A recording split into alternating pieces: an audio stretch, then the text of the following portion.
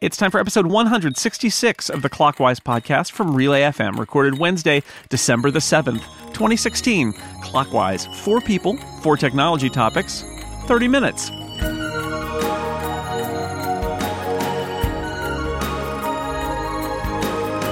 Welcome back to Clockwise, the tech podcast where we're counting the minutes until the end of the show, which is 30 minutes long. I'm your co-host, Dan Morin, and across the world from me is my co-host, Mr. Jason Snell. Hi, Dan. Glad to be back. Good to be back. 29, Jason. 29. Yeah, and counting. Tick, tick, tick, tick. This is the show where we talk about 4 technology topics with 2 excellent guests.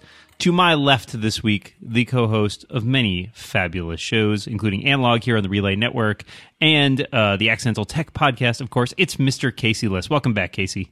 Hello, Dan. How's the future? The future is fantastic and quite dark. Quite dark, but only because the sun is down. To my left, a returning guest, my colleague from back in the day at Mac User, and I'm going to plug her book now, author of iOS Access for All, which you can check out at iosaccessbook.com. It's Shelley Brisbane. Hi, Shelley. Hi, Jason. Boom. Thanks for the plug. I appreciate it. Thought I would get that done right up front so people can know right? about your book. Before I could do it, right? It's a service I provide, pre-plugging of books. Yeah. Let's start off this week, since I'm the designated co-host, with this topic.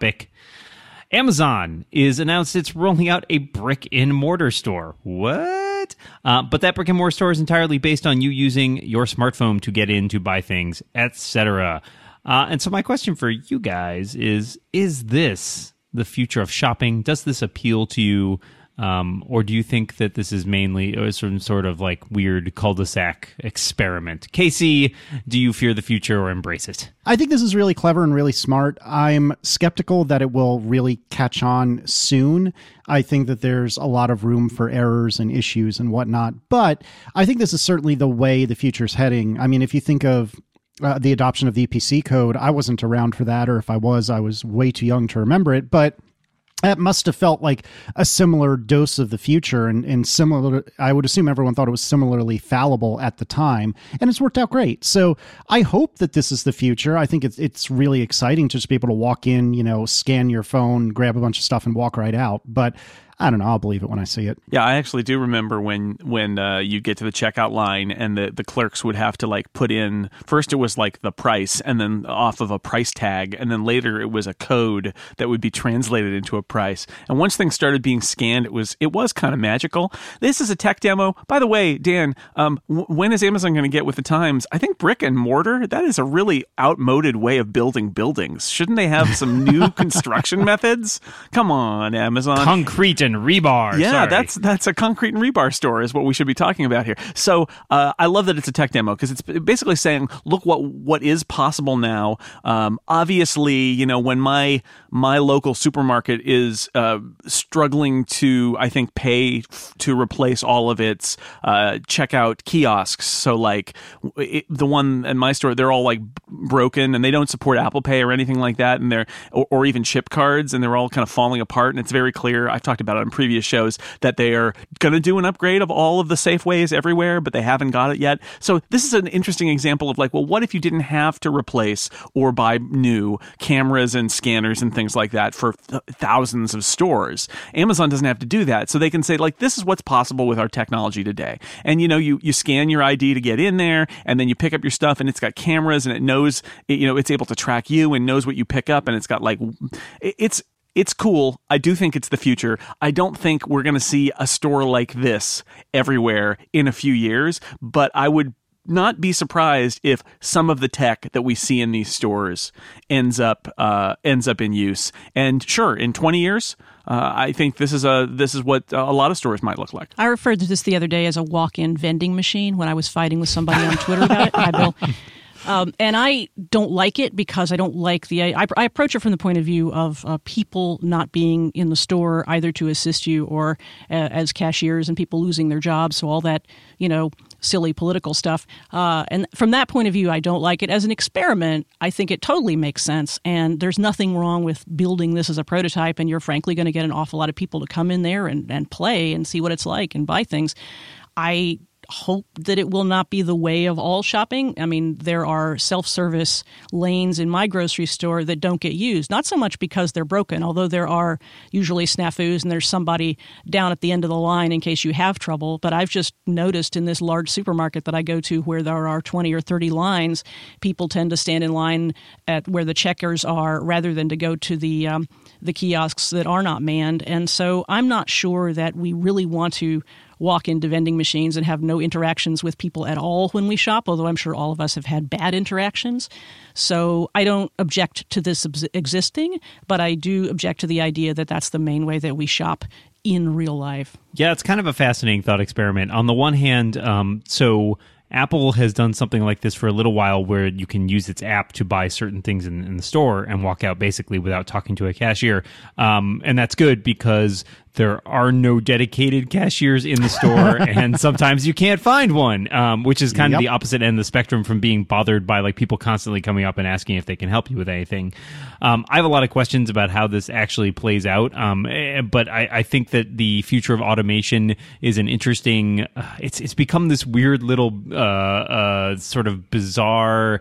I don't know how to describe it. So we had automated checkout lanes in my local supermarket, and they took them out. And it frustrated me to no end because I felt like it was very efficient for me to go through that. And now I'm constantly stuck in these lines where it feels like everything is very slow. So from that standpoint, it appeals to me. But yeah, I definitely take Shelley's concerns to heart about the people losing their jobs and having fewer options there. So I'm of two minds about it, but I'm interested to see how this prototype plays out.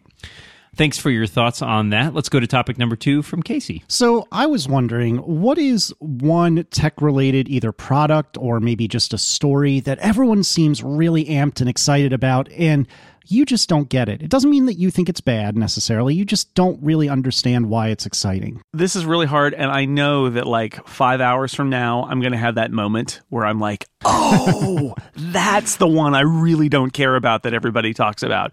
But I was straining to think of it. So I've got a couple. They're kind of dumb, but I'm going to share them. Everybody's talking about how the future is chatbots and that everything's going to be chatbots. You talk to chatbots and chatbots tell you things, and Google's got an assistant that's in chat, and Apple might be working on something like that. And so, why talk to people when you can have like a little weird chatbot who talks to you and tells you things? And I find that like uninteresting and kind of dumb, and I don't think it's that good. And yet people are really enthusiastic about it. I was going to say VR, but VR for gaming actually looks pretty cool. So I now that I've tried it out, I'm gonna not poo-poo that.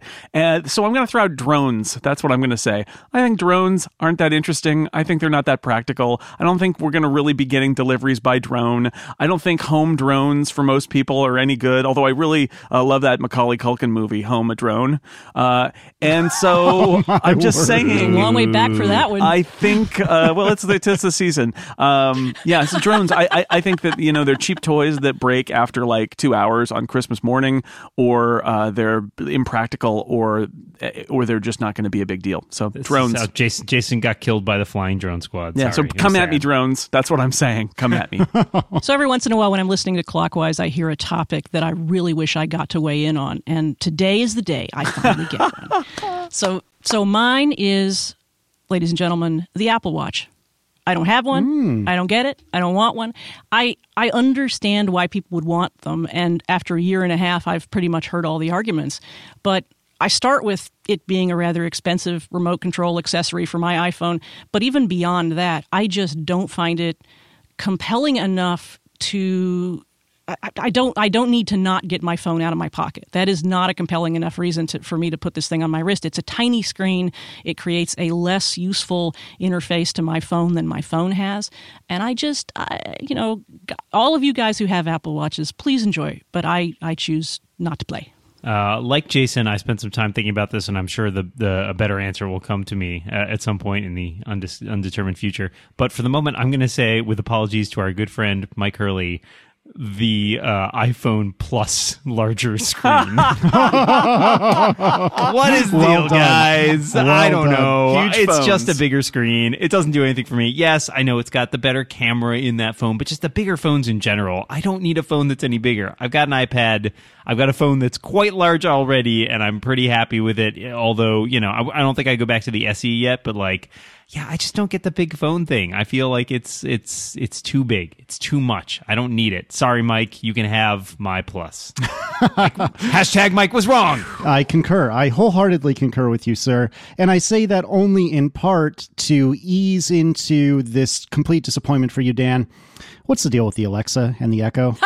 I knew someone was going to say it. It's not that I'm saying it's bad or wrong or anything like that. I feel like to some degree I sort of understand the appeal, but I feel like this is solving a problem that I don't have. I can't fathom a time where I've thought to myself, oh, if only I had this disembodied voice to speak to at any moment, just listening out of thin air. I guess because I haven't lived with it, I don't really see the draw. And because I'm only dabbling in home automation, which we'll probably talk about later, it doesn't solve any problems that I'm aware that I have. But I know, Dan, that you love it, and I love you, so I'm still good with it, even though it's not for me. Alexa, add Casey to my enemies list. Let's just hope those drones don't come get me now. That's 2 topics down and 2 topics to go. But first, a break for halftime. Jason, tell them what they've won. Everybody, you have won this ad, which is for our friend, the Sock Fairy. That's right. Did you not know about the Sock Fairy? The Sock Fairy is a magical creature that comes to your house maybe once a month and brings you cool socks. If you've never been one with the Sock Fairy movement, here's how you can do it. Go to Foot Cardigan. If you want to be the best gift giver in the whole wide world, if you want to have that Sock Fairy perched on your shoulder saying, yes, buy the socks, the answer is Foot Cardigan, which delivers fun socks every month right to your doorstep. They make sure your feet never have to be seen out in public in plain white socks ever again. Be like me, ditch the plain white socks and get fun socks to wear instead. And you know what? If people don't see your socks, only you know that you're wearing cool socks. You're going to feel good knowing that your socks are cool, even if nobody else knows. And you don't have to choose what pair you get. Every month, you'll get a surprise pair of socks in the mail. Surprises are the best. That's what the Sock Fairy told me. They start at just $9 a month. Foot Cardigan socks are a fantastic holiday, birthday, or any day gift. Or treat yourself to a subscription. There is no shame in it. Foot Cardigan has socks for men and women and kids, and they're available in a bunch of different styles. So there's a lot to choose from. It's the holiday season right now. Not a bad time, maybe, to give a loved one or yourself the gift of socks. So there's even a no-show sock style if you want to know you're wearing something cool on your feet, but nobody else knows you're wearing cool socks. It's available. So lots of options. Go to footcardigan.com now and get 10% off your order with the coupon code KEEPWATCHING. That's footcardigan.com. Promo code KEEPWATCHING. 10% off any subscription. Thank you to Foot Cardigan and the Sock Fairy for supporting Halftime at Clockwise. All right, I guess it's topic number 3, and that's me. I wanted to ask something related to that thing that we just talked about a little lady who lives in a canister and takes your commands. Many of us have devices that are always listening in our house, whether it's a lady in a can or a lady or gentleman in a phone. Many of us have devices with video cameras on them that are attached to things that are on the internet, whether they're gaming consoles or computers or purpose-built security cameras. So I wanted to ask everybody, I'm trying to gauge your level of paranoia here maybe a little bit, but how do you feel about these devices that are always listening and potentially always recording you on video in your home? Do you accept them? Do they concern you? Where do you draw the line in terms of privacy versus convenience? I'm pretty low-rolling as far as home automation and the sort of listening and watching devices go. I don't have any listening and watching ones. I've got some lights that turn themselves on and off, but that's as far as I've personally been willing to go. I think my observation on this topic, though, is that because the tech is so cool and because the idea of seeing who's at your door remotely or hollering out to some device to add somebody to your enemies list might be super fun, that we don't really address the implications, especially those of us who live and breathe this tech stuff, because we always want the new thing. And we sort of, as an afterthought, say, yeah, Google is all about knowing everything that we do based on our searches. Amazon is all about selling us stuff. Oh, yeah, but I really like that new thing, and I'd like to be able to order it with my voice, and I don't really think a lot about the privacy implications. And I think we also do a disservice to our readers and our listeners by not dealing with those things front and center. And it also makes us look paranoid, and nobody likes to look like they're paranoid because the future is always better than the past until we can prove the opposite is the case. And so my level, it's not so much a level of paranoia. I start with whether I feel like I need these things and benefit from these things. I don't have a lady in a canister because my relationship with Amazon is fairly arm's length, and so I don't feel like I need it. I might end up getting one of those Google Home things because, air fresheners are cool, but I want to play with it as a tech gadget. Will I use it every day, and will I use it to its utmost? Probably not, but I do want to play with it because it seems like a fun toy, and that's kind of how I keep myself on an even keel, is not letting it take over my life and understanding that it does have privacy implications, not all of which we know. Well, Shelley, it's not paranoia if they're really out to get you. So watch out for the drone army headed your way soon. Now, so I have, as we've mentioned, I have a couple Echoes. I actually have a Google Home on order, which I will play with when I get home. But I actually, I think about the privacy concerns of this. I'm definitely cognizant of it, and I think it's part of the reason I've spent so much time with these devices is I keep sort of waiting for that other shoe to drop, and so far it hasn't yet, so I'm sure that, Amazon is collecting a lot of information on me. I haven't yet seen any evidence of it or exactly what's going to play out from it, so I feel like so far things have gone pretty well with that, but I think it is good to have it as part of my daily life just so I can be sort of aware of that, and there are certain aspects of my privacy I don't mind sacrificing as that canary in the coal mine for everyone else. Speaking of canaries, I also have a Canary security camera, and I've actually found that tremendously useful because as we've talked about several times the past week, I'm very far away from home right now, and so it's nice to be able to check in, pull up a camera of my office, and just make sure that nothing's on fire or the stuff has not disappeared, or there aren't people like carrying my TV out of the house. So there are privacy implications there as well. I think there are some the better companies are the ones that take those into account and think about them ahead of time and how they are going to affect people's lives. Obviously, not everybody does that. So I'm intrigued because I think it is the way that a lot of the future tech is going, and so I think it does behoove, especially those of us who write about tech, to play around with these things as gadgets, as Shelley said, and just see what the implications are, especially so that we can be there to inform the people who aren't thinking about that as much. They just see it as a new cool gadget. So my tolerance is pretty high, but I always like to keep one eye on it. So I wrote a post when I got a Chamberlain MyQ, which is basically a bridge between Wi-Fi and your garage door, so you can open your garage door remotely. And the slug on that post is, "Here's how to hack me." And so I have mixed feelings about this. I have a Ring that I paid for. I have a Ring. I have a MyQ that I paid for, a Ring doorbell that was sent to me. I quite like both of them. I don't currently have anything inside the house except a Wemo switch. I don't have any like Canary or anything like that. The MyQ and the Ring have absolutely saved my bacon on a handful of occasions. Maybe we're across the country and we really need somebody to drop something off at home. We can open the garage door for this person and then close it again from California if we wanted to. There's been times where we've been away and somebody's been at the door and we've had to say to them, we'll be back in an hour, or, we won't be back for a while because it's a family member, come back in a week or whatever. These are all super convenient things, but I do worry about whether that leaves a mechanism to, say, get into my garage without my permission, because there is this internet connected device that allows it. So I'm very hesitant, but I am definitely dipping my toe into this home automation stuff.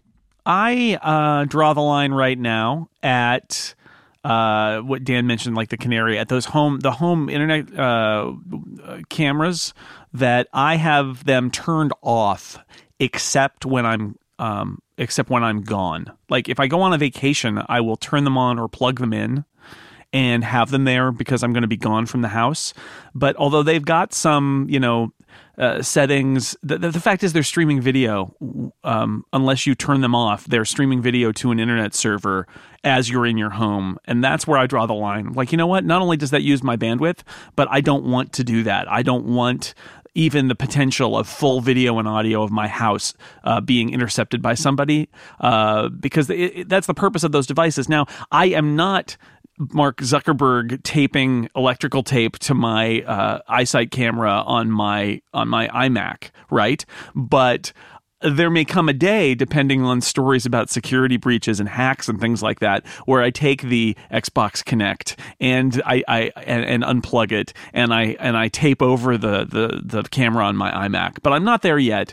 And as for the voice activated devices, my understanding about how they work is that they're waiting for a key trigger, and then when you say the trigger phrase, they stream your internet or your voice on the internet. They're not taking that sound all the time and streaming it. So I feel like more comfortable about the way that that's built too, until I'm told by security researchers basically that I'm wrong and everything we're doing is being monitored by the government, at which point I guess I'll unplug them all and that'll be the end. So I don't know. Right now I draw the line at live video while I'm in the house, but everybody draws the line in a different place. Thanks all. And Casey, I'm going to open your garage door from California later. So sounds great. Get ready for that. And Shelley, you have our fourth and final topic. What is it? I do. It is the holiday season, as you are probably aware, and we are bombarded with gifts guides, and we probably have wish lists of our own. So we think a lot about consumption and acquisition. And so my question is about giving back. It's also a time of year when we talk a lot about that, and sometimes we do. And I'm wondering if you could talk about a time when you used your tech superpowers to give back, whether your time, your tech gear, your knowledge, either at the holiday season or at some other time of year. Well, for me, the holidays are definitely a common time because obviously I spend a lot of time interacting with family. I am a weird person in that I really enjoy setting up like network hardware. That's like a sport for me. And so especially when I go visit relatives and I'm like, seeing the terrible like Wi-Fi access points their the cable companies give them and all that. And I've several times now like gone to the Apple store, bought an Airport Express, driven back, hooked it all up for them and like simplified it. Like now you will never have to like mess around with this ever again. It will just work. You won't have to like, ask me for help. And it's not that I don't want to help, but I want to make life better for my family. And so, and just in general, I think that's true for me with sort of tech consulting. I, like many of us, I am the sort of designated tech person for most of my family. And it just, I like to be able to help people get the most out of their technology. So I'm actually always happy to sit down. We bought my uncle, who is not very tech savvy, an iPad last year when he retired. And so I did like several hours with him, like sitting down and just sort of walking him through how to use an iPad and stuff like that. And I really enjoy that because I think there's so much to be gained from technology. And some people just need a little help, sort of getting started. And I think that's great. So I'm happy to be able to give my time to my family and friends and make sure that they're getting the most out of their technology and that it's working well for them and that they're not like cursing and throwing it across the room. I don't feel like I have a very good story here other than helping family members. The best thing I can come up with is, and this is not holiday time, when Aaron and I were getting married, this was in 2004, I wrote a website that would take wedding reservations or RSVPs is the word I'm looking for, as an alternative to the Knot, which was becoming very popular at the time. And friends of ours were getting married not too terribly long after us, and so I white labeled our wedding website for them and basically reused the same site, which I thought was very nice of us. And that's the only quasi charitable giving I've done of time that I can remember. But obviously, where appropriate, I try to signal boost charities that I think are worthy of people's time and attention, and especially money. So I do that where I can. So my story is going to be that and many parents discover this, when my daughter went into kindergarten, the people at my daughter's school, which is a public school not too far from my house, discovered that I knew things about technology. Well, I spent a lot of time after that. We basically built, me and one other parent, we basically built a new website for the school and its teachers so that the teachers could post, basically they all had their own blog posts. They could post things to their, they used, this was a few years ago, they were using like iWeb, and I set them up so that they could automatically post new blog entries from the iBooks that they all had. And it it was, so it was a lot of work to build that site and to set up a CMS for them and to get them all working with building, blog building tools on their Mac and all of that.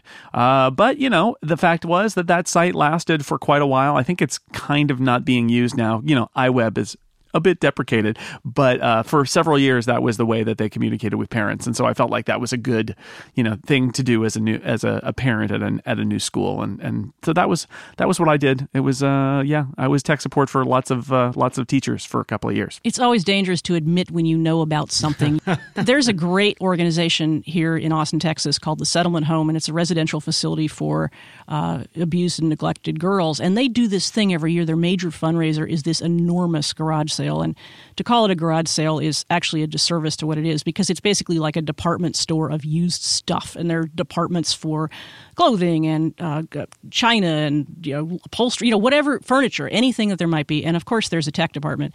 And I and my husband separately made the mistake of wandering through the tech department and gazing at the old computers, far too few of which are Macs, because people don't let go of their Macs the way they do old PCs and stuff. But in getting involved in that and sort of seeing all of the amazing stuff they had, we found ourselves volunteering to sort of wrangle the tech that was going to be sold at the next garage sale. And I think that's going to be our major task for the coming year, because we just made the mistake of saying out loud, "Oh, old computers, I know how to do that."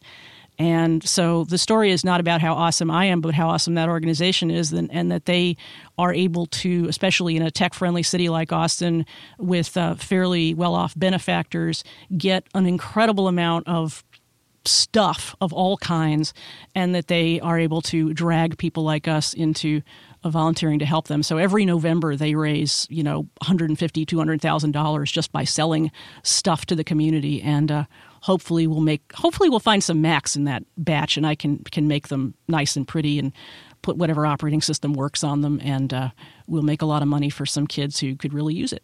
So we are all out of topics, but we have just enough time for a bonus topic. The bonus topic this week brought to you by Casper, a company that's focused on sleep, and it's created a perfect mattress that it sells direct to you. There's no commission-driven inflated prices in a showroom somewhere where you can lay down for 2 minutes and then you have to choose your bed that you're going to lay on for the next few years. Casper ships their mattress direct to you. There's no showroom. It comes in a box. You open it up and it expands to fill the space, and that's it. Now you're saying to yourself, but I don't want to have a mattress that I've never tried, because what if I don't like it? And the answer is you've got 100 days to try the Casper mattress, and at any point in there, if you don't like it, you can have them come and get it, and they give you your money back. That is the way Casper works. So there's really no risk to try, and it's a delightful mattress. I sleep on one myself. It's got a combination of two different kinds of foams. It's got latex and memory foam, and that gives this perfect sink and bounce to the Casper mattress. You've heard about it. It's true. It really is a dramatically better mattress than the one I had before that I got at the mattress store,